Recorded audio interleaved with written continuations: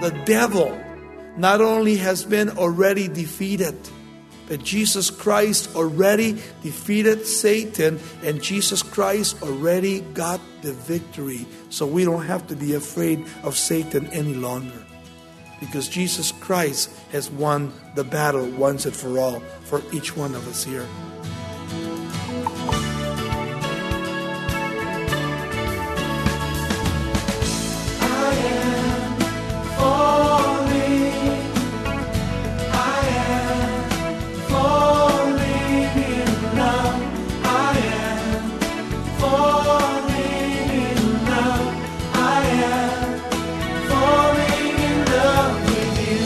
Welcome to Somebody Loves You Radio, the Bible teaching ministry of Raul Ries in Diamond Bar, California. Continuing our Christmas series celebrating God's gracious love, Raul will outline the powerful message of mercy found in Jesus' ancestral history. Stay with us for a faith-building look at Christ's genealogy and the beautiful redemption stories that underscore His identity as the world's Savior. In Matthew chapter 1, verse 18, here's Raul Ries with the lesson, Jesus the Savior. A lot of times, a lot of people, when they begin to read the Bible, especially the New Testament, they become very discouraged, especially if they're new believers.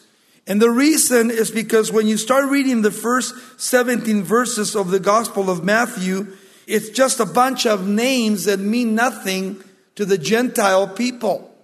But to the Jews, names were important, especially in the genealogies of Christ. Among the Jews, they would never ever write women's names. Never would you find a woman's name in a genealogy. And here in the Gospel of Matthew, you find 4 women's names, which is really interesting. And it's neat because what God is doing is developing in showing us His love, His grace, and His mercy. And they're not really good women. These women that are inserted here by the Holy Spirit, the first one in chapter 1, verse 3 is Tamar. The second one is Rahab. The third one is Ruth. And the last one is called the wife of Uriah, which was Bathsheba, the one that committed adultery with David. And when you look at the life of these women, it's interesting because Tamar was a Canaanite. And the Canaanites were very aggressive people, but more they were idolaters, and they were always involved in great and incredible sexual practices that they actually worshiped the goddess of sex. And here's a woman by the name of Tamar, and she's the one that seduced Judah. And she played the whore. Remember that? And then, of course, he found out that this was his daughter-in-law. And when they gave the signet, the ring, and the whole thing again is a picture of God's grace and God's love and God's mercy. The second one was Rahab, and she was a prostitute in the city of Jericho, and she helped the children of Israel as they were actually put in the upstairs room, and she protected them. And then on their way back, she was protected divinely by redemption, and she was not killed, her and her family, and she came in the genealogies of Jesus Christ too. Next one is Ruth, and she was a Moabite. Remember the Moabites in the time of Lot? When Lot got his daughters pregnant, one of the sons was called Moab, the Moabites, and they were actually cursed by the law of God. And yet Ruth became the grandmother of David. Interesting, in the Old Testament. And then, of course, the last one was Bathsheba, or the wife of Uriah. And Uriah was not a Jew, but David, in his conquest, as he was in the battle, David probably about 54 years old, had decided to pull himself out of the battle. He came home to his kingdom, and in his reign, he was actually taking an R&R, not as God commanded, but he did it in his own. And when he came home, one day he was outside in his balcony, and he was actually getting fresh air and looking over the city of Jerusalem. And as he was looking over the city of Jerusalem, he looked downward, and in Jerusalem, the homes in that culture were flat roofs. And it just happened that at that moment, Bathsheba was taking a bath. And he looked at her, she was beautiful. And David, in looking at this beautiful woman, not only began to lust after her, but began to desire her. And he went back in and he said, hey, whose wife is this that I see down below me? And it said, that's Uriah's wife, and he is fighting in your army. And so he said, go ahead and go get her for me. Call her up to my room. And so they actually brought Bathsheba in. And Bathsheba was seduced by David, and she went to bed with David. And then after David was through with her, he sent her home. And then a couple of weeks later, Bathsheba came to the king and sent a note to the king and said, David, I'm with child. And David freaked out. He couldn't believe it because according to the law, adultery was penalized by stoning to death. He was the king of Israel. And what's really amazing is that when you look at David's life, David immediately in his mind began to reflect and began to compromise in his own life. And I believe that the devil came to him directly and began to feed his mind. Because David didn't know what to do, knowing that now Bathsheba is going to have a child. So as David begins to think about what he's going to do, immediately Satan puts a thought in his mind. And the first thought in his mind is that he's going to do what? He's going to bring Uriah home from the battle. He's going to throw him a little party. He's going to get him a little bit drunk. And then he's going to send him home and he's going to sleep with his wife. And then he can say, congratulations, Uriah, you are going to be a father. Man, it is so good to see that. And then David would be clean. And nobody would ever find out that he committed adultery and that he was going to have a child. But you see, God, in his love, in his grace, and his mercies, never ever allows us to get away with sin. You can try to hide it. You can try to run from it. You can try to do whatever you want, but if you don't truly repent, your sin will find you out. And what's amazing is that as David called Uriah, Uriah came home, and David gave him a little party, and they ate and they drank. And then on his way home, remember what happened? He literally saw his men outside. Remember, well, first of all, he was on his way home and he was a little bit too drunk. And he passed out before he got home. And so the next morning, David got up and he was feeling pretty good, and thinking, man, Uriah last night went home and he was with his wife and now I can blame it on him and I'm scot-free. And they came and told him that Uriah was passed out and never made it home. And so David got upset and said, man, what am I going to do now? And so David thought about it again, and here comes Satan again. He said, well, why don't you go ahead and throw him another party? Except this time, when you get him a little tipsy and you eat and you drink, make sure you lead him to his house so he doesn't pass out. But as the party went on and he was getting ready to go home, on his way home, he looked over and he saw his men that they were not going home to their wives. So Uriah decided to sleep with his men outside of the city. And the next morning, David got up and he was so excited and thought, man, I'm away with sin. I made it. I'm so clean now and nothing's going to happen to me now. And then they came in and told him that Uriah was sleeping with his men, and David freaked out. He couldn't believe it. And so now, David's sitting there and saying, man, what am I going to do now? For sure now people are going to find out what I've done. What am I going to do? And of course, Satan once again comes along and says, hey, I got the deal for you, David. Why don't you sit down today and write a little letter? And in this letter, write a letter to your cousin that's out there in the battle. And why don't you go ahead and have Uriah carry the letter. Once it's sealed by the king's seal, he'll carry it to the battle. As David sat down to write the letter, he wrote in the letter, he said, my cousin, I want you to take Uriah and I want you to put him in the front lines, and then I want you to withdraw yourself and have him killed. Now it's murder. It was adultery, but now it's murder. And as David's cousin, the general, was standing there and watching Uriah as Uriah was carrying his own death warrant, and the respect that he had for David, he could have picked him and kind of read the note, but he didn't do it. It was sealed.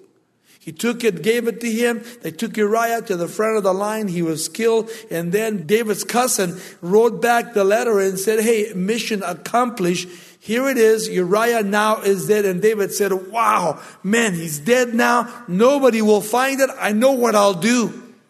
I'll call for Bathsheba now, and she can become my wife, and it can be my child, because she is my wife, and I can say, now I married her, and now she's pregnant.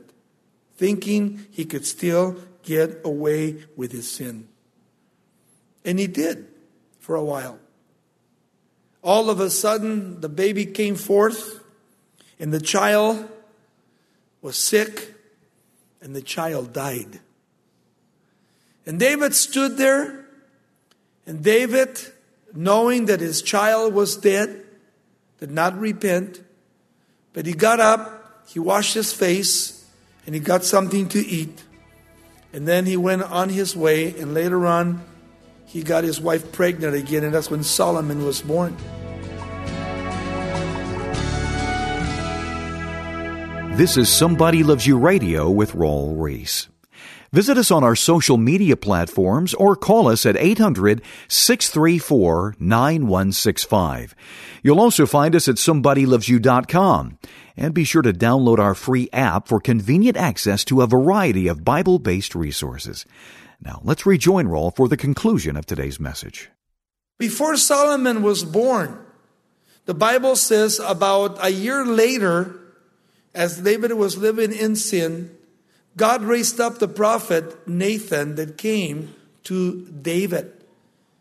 And in 2 Samuel chapter 12, you can read it when you go home, you have the story where Nathan comes in before the king and he says, "Oh king, I got to tell you something. There was a rich man and a poor man that lived next door to each other, and the rich man had a bunch of little ewe lambs, and he was always throwing parties, but he never liked killing his lambs. But then his neighbor had one ewe lamb, and it was like a puppy dog to him. He loved them. It was his pet little animal.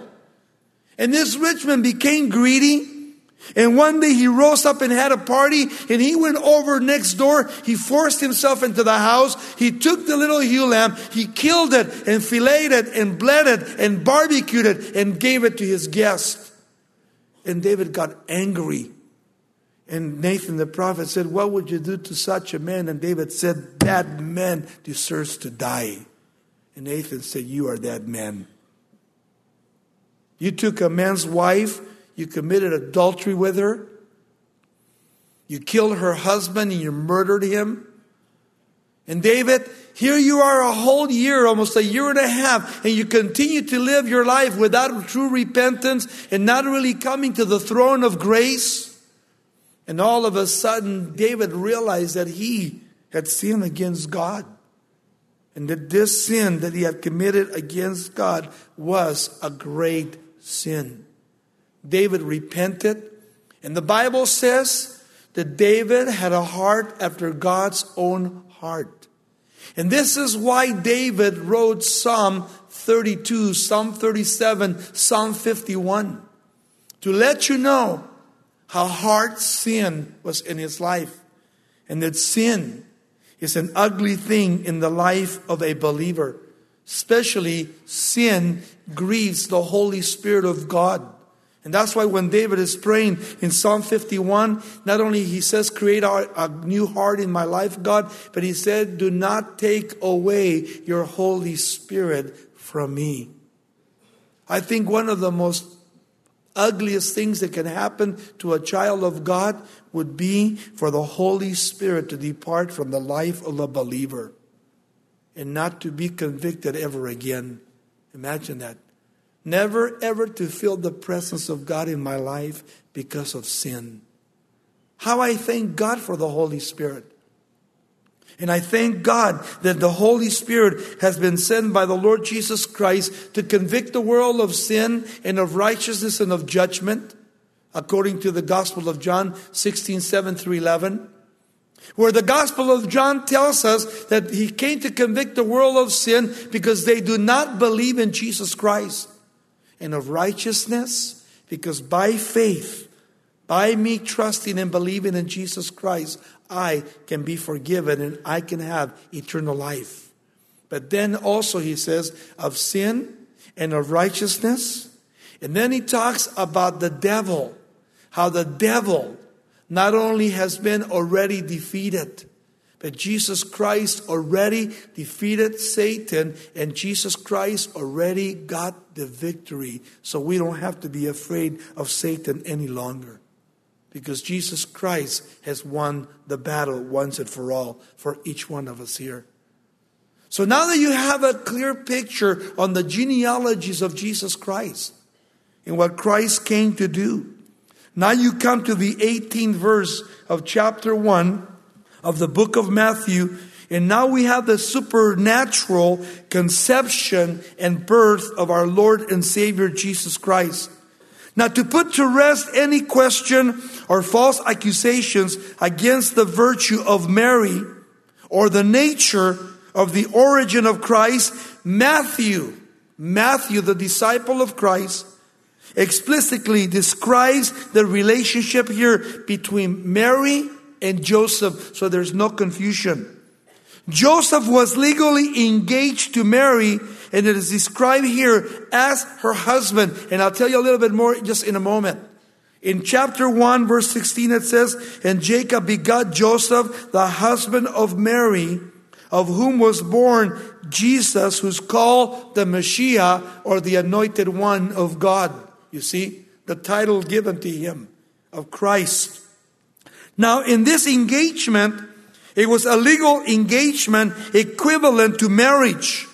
That the relationship could only be broken by divorce or by death. Now, because we are Westerners, we really don't understand sometimes the Eastern culture. In that Eastern culture, the way they would do it is that when you were actually, let's say that you're my neighbor and you're going to have a little girl and I'm going to have a little boy, then I would come over to your house and we would sit down and we would have a little bit of coffee or tea, whatever it would be. And we would sit and we would chat, and then we would talk about your little girl and my son, and we would come to an agreement as parents that your little girl is going to marry my son. And so from birth, we would have the first engagement between my little girl and your little boy. Now, as the little boy and the little girl were born, by the time they would reach 17 years old, right before 18 years old, you would have the second engagement. And the second engagement would actually free you at this point from getting truly married to this young man or this woman.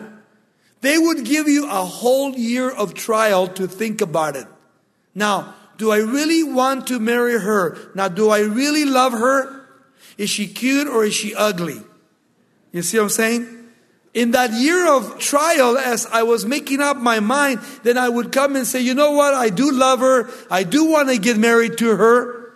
During that whole year of engagement, it would be like her and myself were husband and wife, but we could not have sex together and we would not live together. You see? Even though we were called husband and wife. The trial would come after a year of engagement where I would say, yes, I love her. And she would say, I love him. And then we would have a ceremony and we would get married legally according to the law, and the actual marriage would last 7 days. Imagine that. 7 days. But something interesting, after 7 days of eating and drinking and partying, all of a sudden the wife and the husband would go into their tent or into their house. And what would happen is they would go into the house, and the father and the mother of both couples would go into the house, and they would give the husband and wife, the young married, a sheet. And they would have to lay the sheet in the bed. And in their consummation of the marriage, legally according to the Jews, after they would have sex together in the first night of their marriage, they would have to the next day bring the sheet out, and the sheet would have to have blood to show that she was a virgin. And if there was no blood, guess what? He could complain and say she's been messing around, and she would be tried and she would be stoned to death according to the law of God. Imagine that. Hey, you talk about celibacy. You talk about keeping pure. Can you imagine if today you would have to prove every marriage? There'd be a lot of stoning today. Thank God for His grace, for His love and His mercies. But you can get the picture as you look deep into the life of Christ and the kind of pressure that these men and women were put on by the parents. Well, here is the picture now as Jesus Christ now is going to be born. Let's read the story in chapter 1, beginning with verse 18 to 25. He says, "Now the birth of Jesus Christ was as follows. After his mother Mary was engaged to Joseph, before they came together, that is, before they had sex together, before they came together sexually as husband and wife. And it says this, and she was found with a child of the Holy Spirit." Notice how clear the scripture is. It wasn't Joseph's baby. Whose baby was it? It was God's baby. Notice that. And then Joseph, her husband, being a righteous man, and not wanting to make her a public example, was minded to put her away secretly. But while he thought on these things, behold, an angel of the Lord appeared to him in a dream, saying, "Joseph, son of David, do not be afraid to take to you Mary to be your wife. For that which is conceived in her is of the Holy Spirit. And she will bring forth a son, and you shall call his name Jesus, Jehovah Yeshua," which means God is salvation. "For he will save his people from their sins." So all this was done that it might be fulfilled which was spoken by the Lord through the prophet. Behold, saying, Isaiah chapter 7:14. "Behold, the virgin shall be with a child and bear a son, and they shall call his name Emmanuel." God is with us. A title of what? Of deity, that he is God, incarnate in the flesh, which is translated God with us. "Then Joseph, being aroused from his sleep, did as the angel of the Lord commanded him, and he took him his wife, and did not know her sexually until she had brought forth her firstborn son, and he called his name Jesus."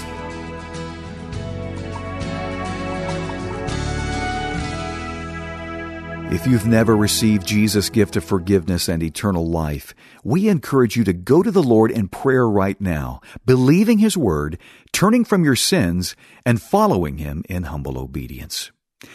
You're listening to Somebody Loves You Radio with Raul Ries. If you'd like to review today's message, we'll send you a complete copy for a gift of $5 or more. Our phone number is 800-634-9165, and today's lesson was titled Jesus the Savior. We'd also like to tell you about a resource that may help answer any questions you still have about surrendering your life to God.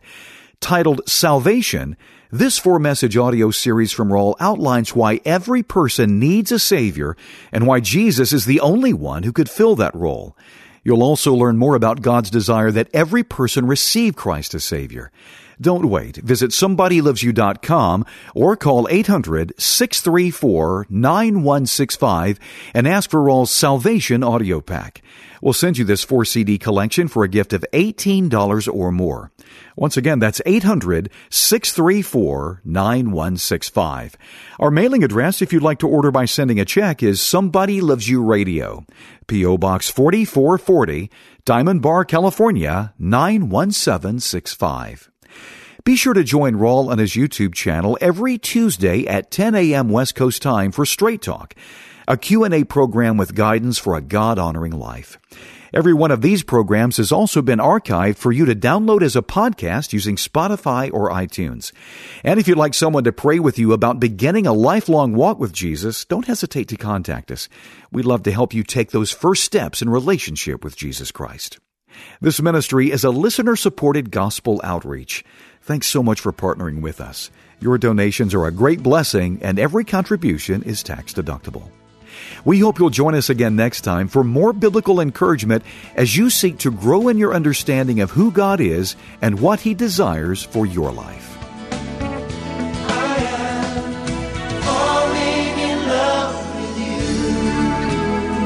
This program is sponsored by Somebody Loves You Radio in Diamond Bar, California.